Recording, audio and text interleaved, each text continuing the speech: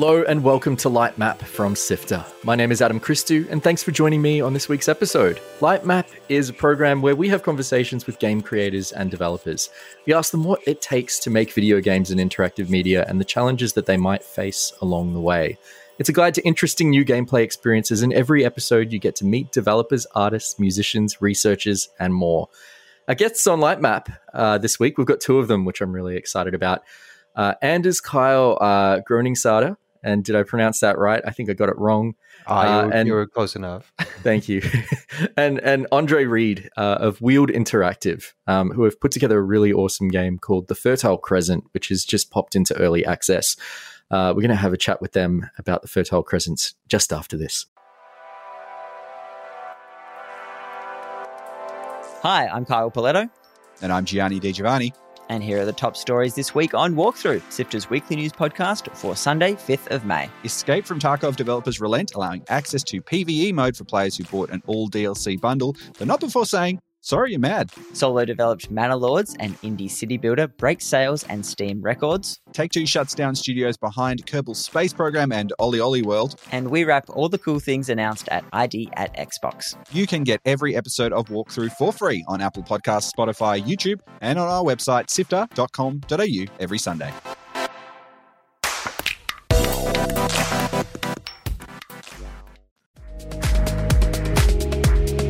You're listening to Lightmap, interesting conversations with video game creators.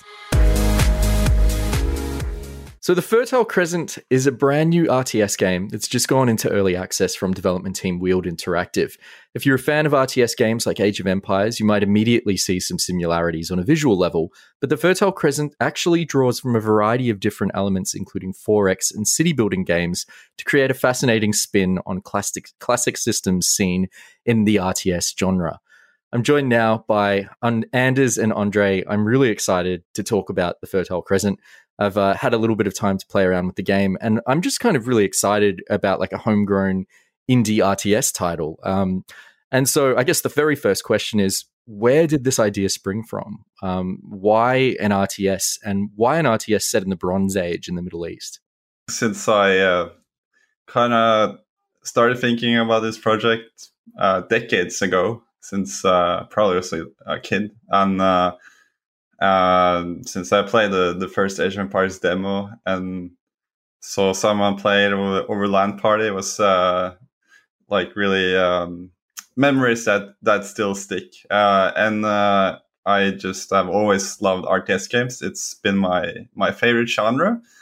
And then at some point the genre was declared a little bit dead by some of the big publishers. There were fewer successful RTS games, but I've always wanted to make one. So I did. I was a software engineer and worked on educational games for about 10 years before I jumped into this. And also, I have an interest in ancient history, especially like far back, even like the Stone Age, but up until the Bronze Ages, I find it a very interesting time period. So I kind of merged those two interests together, so to speak.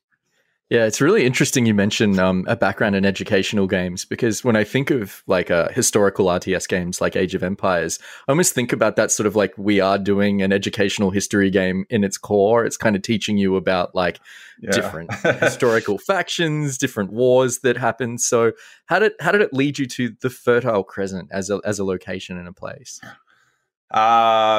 First, it's kind of, I would say that history is not been shown much in movies or games. I remember Troy with Brad Pitt. That was a really cool movie, one of the best fighting scenes. And that movie took place in that area. But there's not so, or at least when I started developing this game, there wasn't so many games set in the Bronze Age specifically.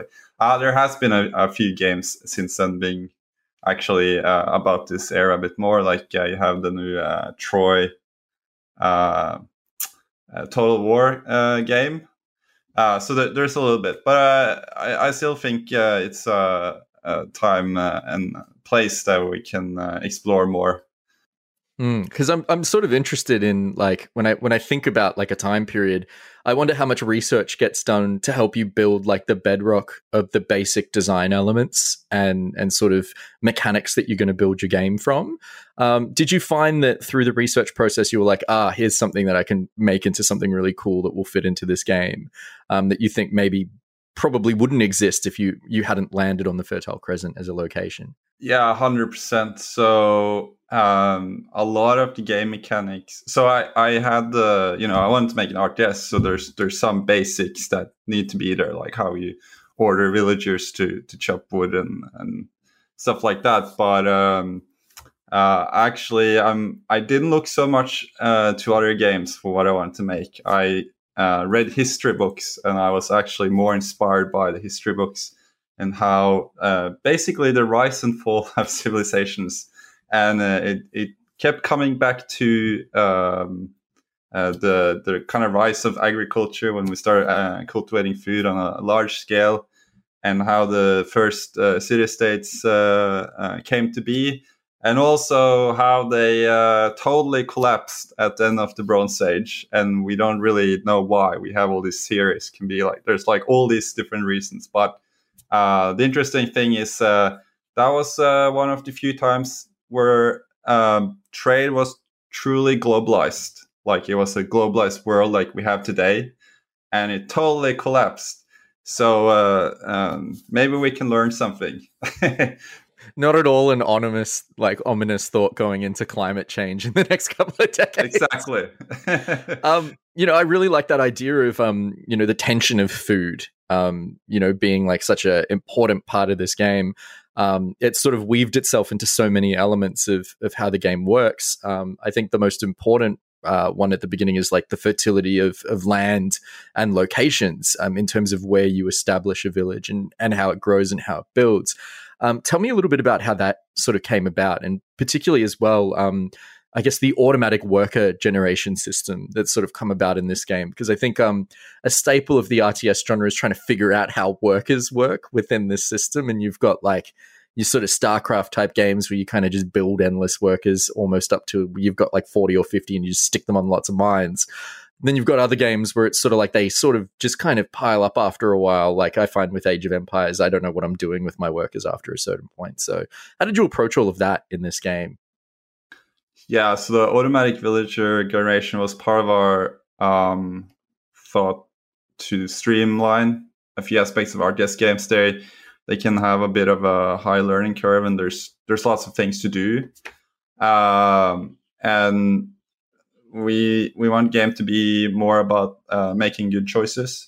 And in almost all RTS games, having more workers means you have more workers to gather resources, you have a better economy. So very often it doesn't make sense to not just keep making villagers, but it's kind of like a muscle memory thing. And if you forget to make villagers, or you have 40 food but not 50, and then you have to wait until you can click that one button to get that villager, etc. But it's I don't know, it's didn't feel like a meaningful choice because it's something you always have to do no matter what. So we decided, okay, let's just make it automatic, but then tie it into some interesting mechanics. So, for example, a little bit inspired by history, that if you have a surplus of food, you have more babies surviving, healthier population, so to speak, and your population can grow a little bit faster. So it's both our wish to streamline a bit, and also to tie it in with some of the historical aspects of the game that we're inspired by. Yeah, and I imagine likewise on the other end of it, starvation is not really a zone that you want to be in with your civilization. So it does seem that there's a lot of negative detriments to if you're not paying attention to your food on that end of the scale too. Yes. Yeah. So we wanted, because in most RTS games, you gather resources and then you build up an army, and then you can just sit there.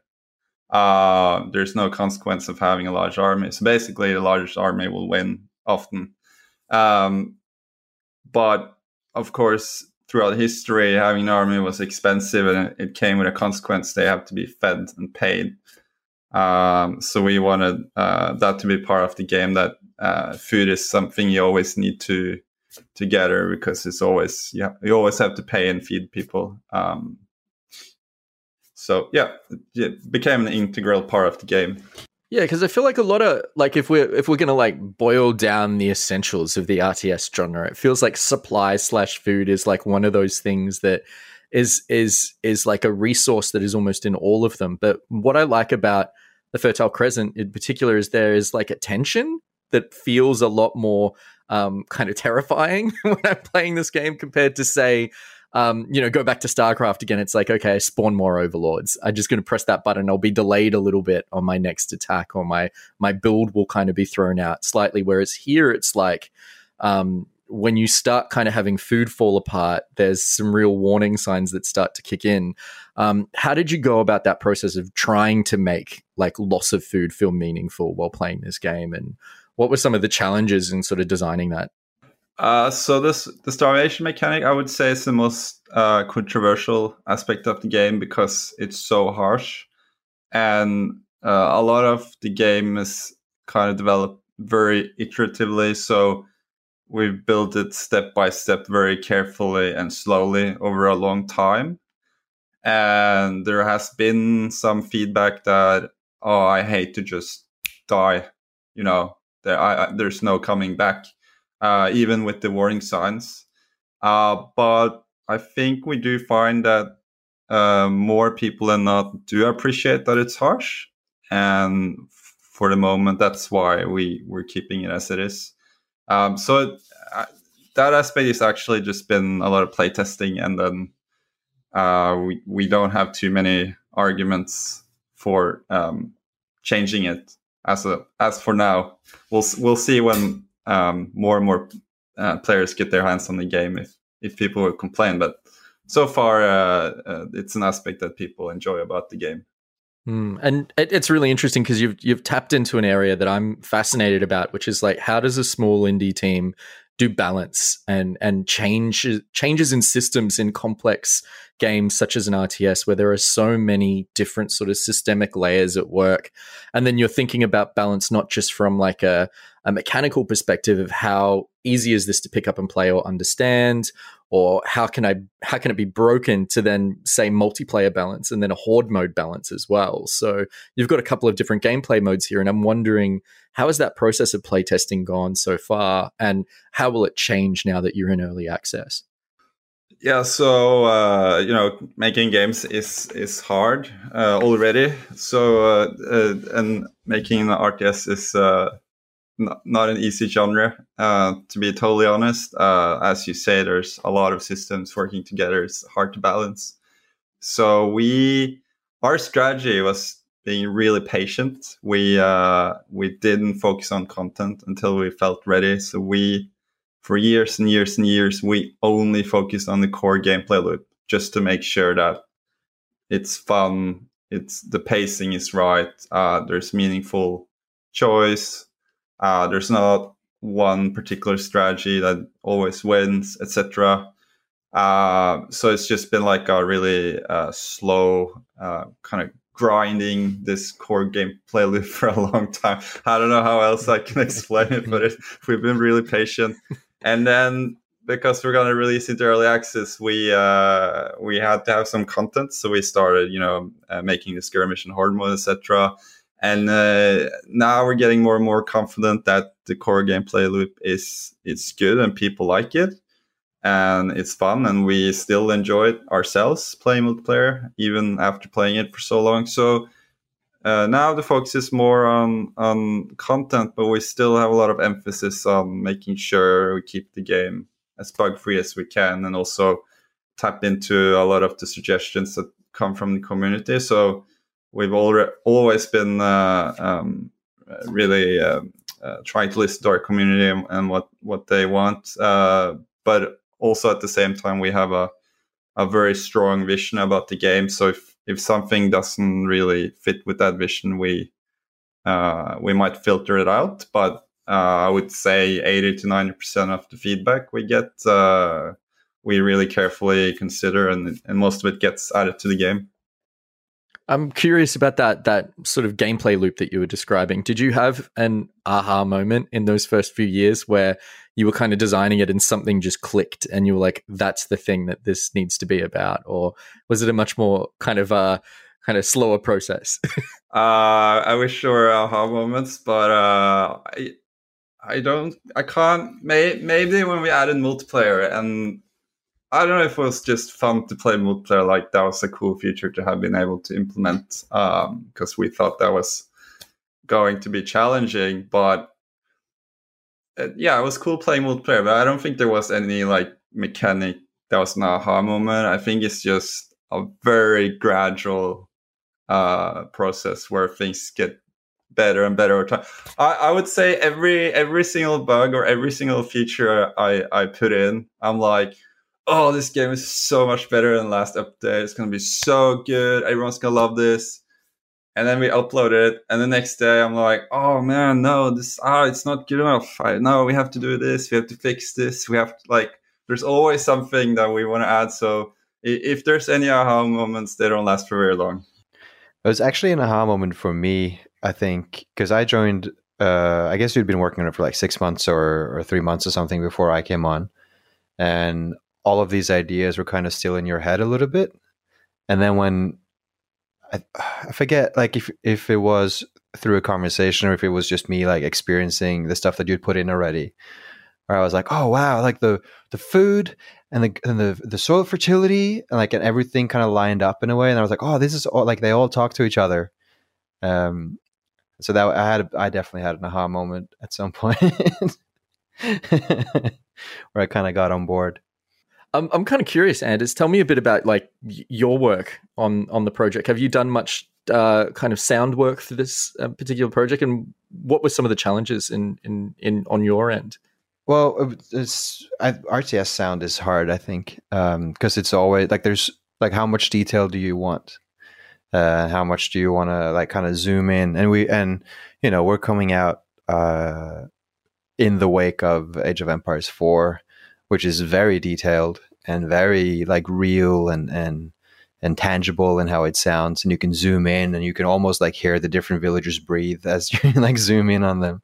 And we kind of didn't want that. We were pretty, I had a lot of experience with Age of Empires 1 and 2 from when I was a kid. And one of the things that kind of annoyed me with those games was that there's too many sounds. So everything has its own sound and the original design goal, the sound wise for TFC was to kind of simplify that a little bit. And I think we've kind of overshot. I mean, meaning it's already too complicated in terms of what sounds it has. And so I think there's an argument for scaling some of that stuff back. Outside of that, I had made a silly limitation for myself where I was going to design all of the sounds of villagers interacting on the map with a specific synthesizer. So they're all done on that synthesizer. And I'm not sure it was, I think there's room to improve there as well. Because it's interesting when the way you describe it, it's almost like a process of kind of abstracting what these sounds will be. It's like it's more abstract than, say, I guess the literal approach of the most recent Age of Empires, where everything sort of clangs or has heaviness or feels like the actual materials that are being interacted with. Is there a freedom that comes with being like, okay, I'm going to find a cool synth sound to kind of represent these textural elements that these villagers might make, as opposed to like I don't know, getting some knives out and smacking them against like kettles and stuff to kind of make the sounds of clashing swords and various other things? I mean, it's 100% self-indulgent. I'm a big synth head, and so I just wanted an excuse to mess around with the synths, and that kind of, I mean, I think it, at least as an experiment, it worked out. It's not, yeah, it's all self-indulgence, really. I think that's the long and short of it.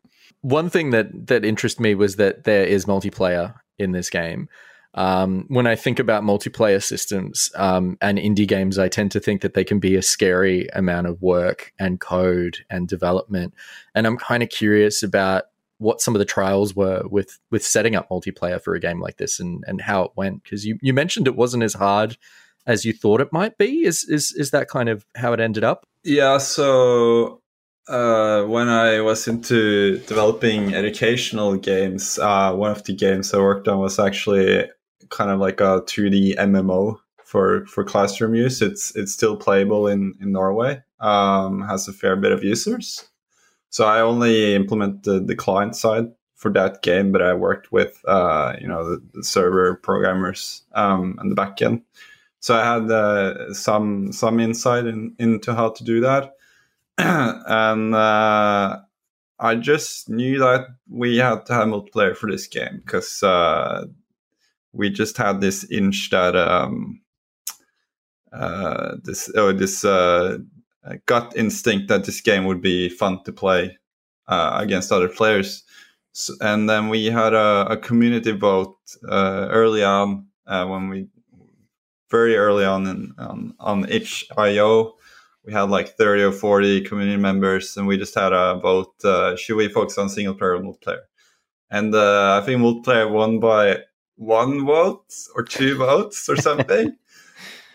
And we were just like, okay, let's just run by it. And we started developing the multiplayer.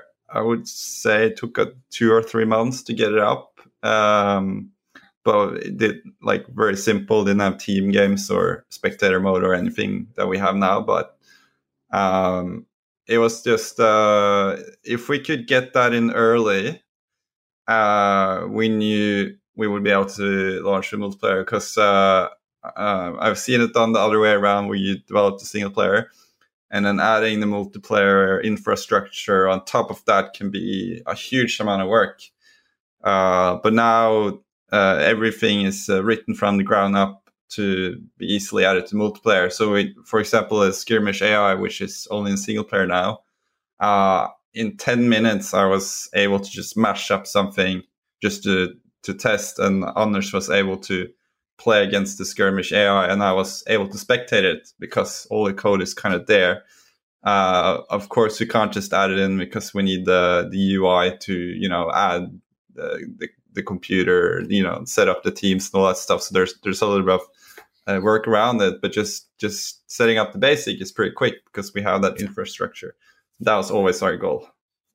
That's really impressive, I have to say. And it's interesting to hear about how, like, going with multiplayer is the main focus, or like on the bedrock of the game, has just made it so much easier for you in terms of being able to continue to add to that, rather than so kind of, I guess, translating a single player game into multiplayer after, which as you've described probably is a lot of work. So yeah, I think if you have something you can play with multiplayer, I think it's easier to make some single player content for that, because you have a game that's competitive, you can play against someone, so there's already some challenge in the game. And so when you take it to single player, what you have to do, which is of course not easy either, then we're going into the territory of adding a skirmish AI, which is I would say is much more difficult than adding the multiplayer. So skirmish AI throughout this whole development was definitely what really scared me, because I don't know how many developers they had to do just AI for StarCraft. I just, like, how many man hours they spent, I don't know, but I just had the impression it was a really big task. So and also I know a lot of players don't want AI that cheats. So you can't just like give them double food or whatever. They have to like kind of play like a real player. So I think the single player was in a way more daunting to implement than the multiplayer. Yeah, I was going to say, I wanted to ask you about that too, because when I think of single player skirmish AI and RTS, I do feel like one of the first things that people gripe about is like when they just get infinite resources or half build time or whatever, and that's how difficulty is created. Yeah. And so I can imagine it's a real difficult challenge to kind of figure out how to script AI that plays like a person and uses a variety of different strategies that can't be exploited. repeatedly by players or learn to cheat around. I imagine early access will be a process of kind of weeding out some of those moments too. Yeah, but we have an advantage in that the game, the map generation is pretty dynamic, and there's no preset maps. So what happens is players can learn how to play a particular map, and then the AI at some point, knows the map so well, and then you can surpass the AI by kind of learning the quirks of the map. But in the Fertile Crescent, the maps, it's not just a lump of trees there and a lump of trees here. It's all pretty spread, and with the tile fertility, it's all kind of spread. So the AI, which I was happy about, actually does a pretty good job. And of course, our most pro players who played for a while, they can beat the AI pretty easily because they know some strategies that work well. But actually, our biggest problem is that the AI is too good. So I had to, before release, we thought that was the case, but we haven't tested on enough new players, unfortunately. We focused on the good players because we thought that would be the issue, right? So I thought, okay, for beginner, we'll do. They produce villagers 50% slower. They don't attack with so many.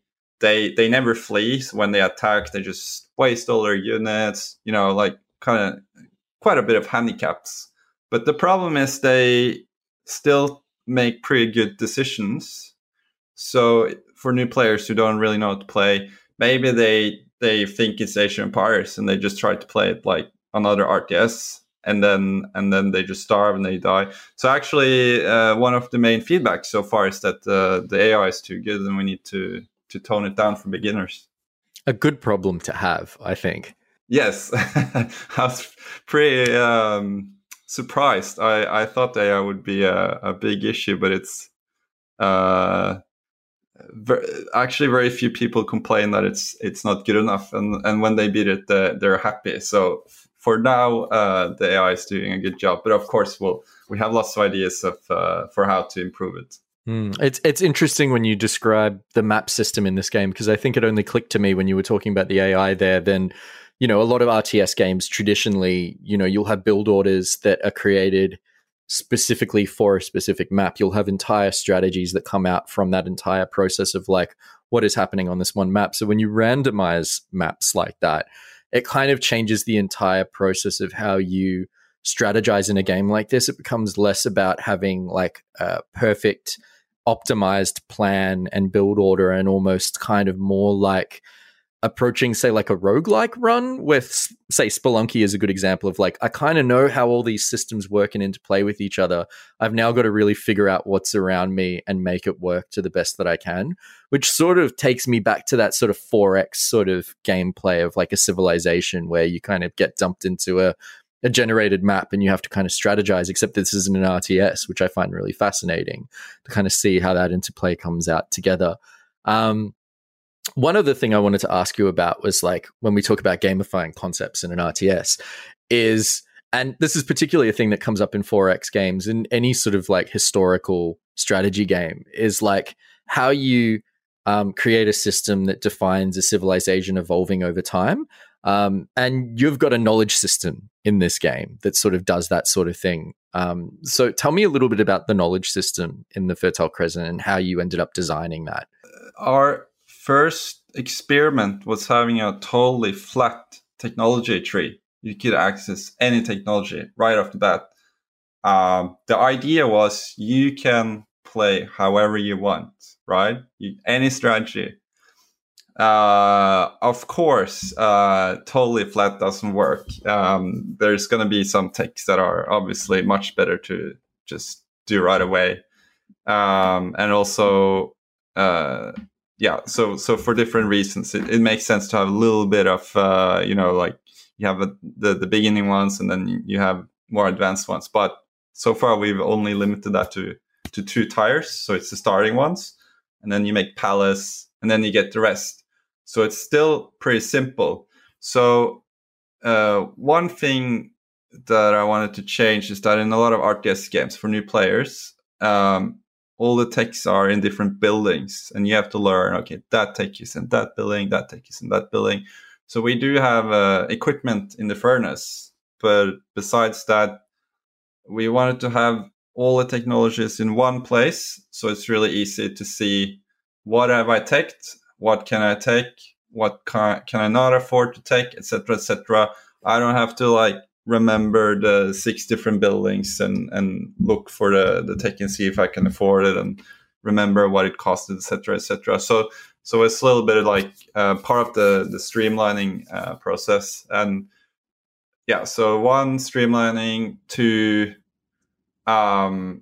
make it so that it's more open how you play the game. So that's the Fertile Crescent by Wheeled Interactive. You can find out more information by checking them out on Steam. You can actually look up the Fertile Crescent there. You can find their game on early access, and there's even a link to their own Discord. So you can join the Fertile Crescent community and learn maybe some build strategies, how to play this game better, how not to starve. You can also follow the team on @TFC_game_RTS on Twitter.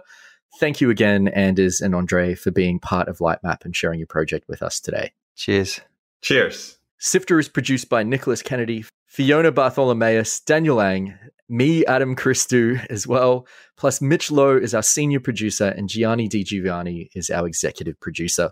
Thanks to Omni Studio for their support of Sifters 3 podcasts. You can find links and everything we talked about on our website, which is at sifter.com.au.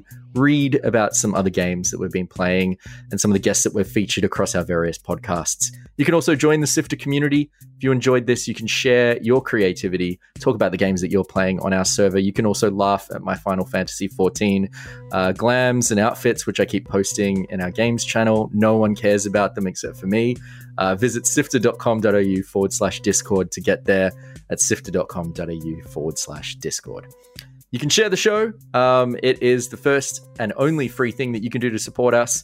Word of mouth is really important for indie podcasts like us, so let your friends know if you enjoyed listening to this show. Send them a link or rate this on your favorite podcast platform of choice. That's all for now. Thanks for joining us, and see you on the next episode of Lightmap.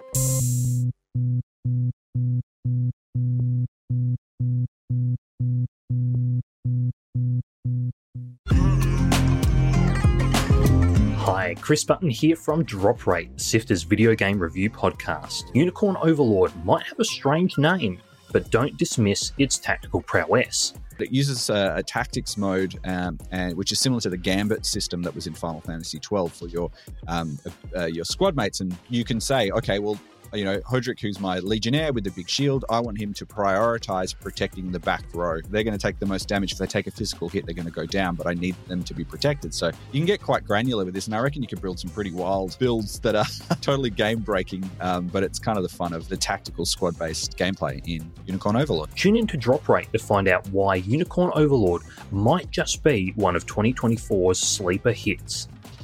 Available now on Apple Podcasts, Spotify, and wherever you listen to podcasts.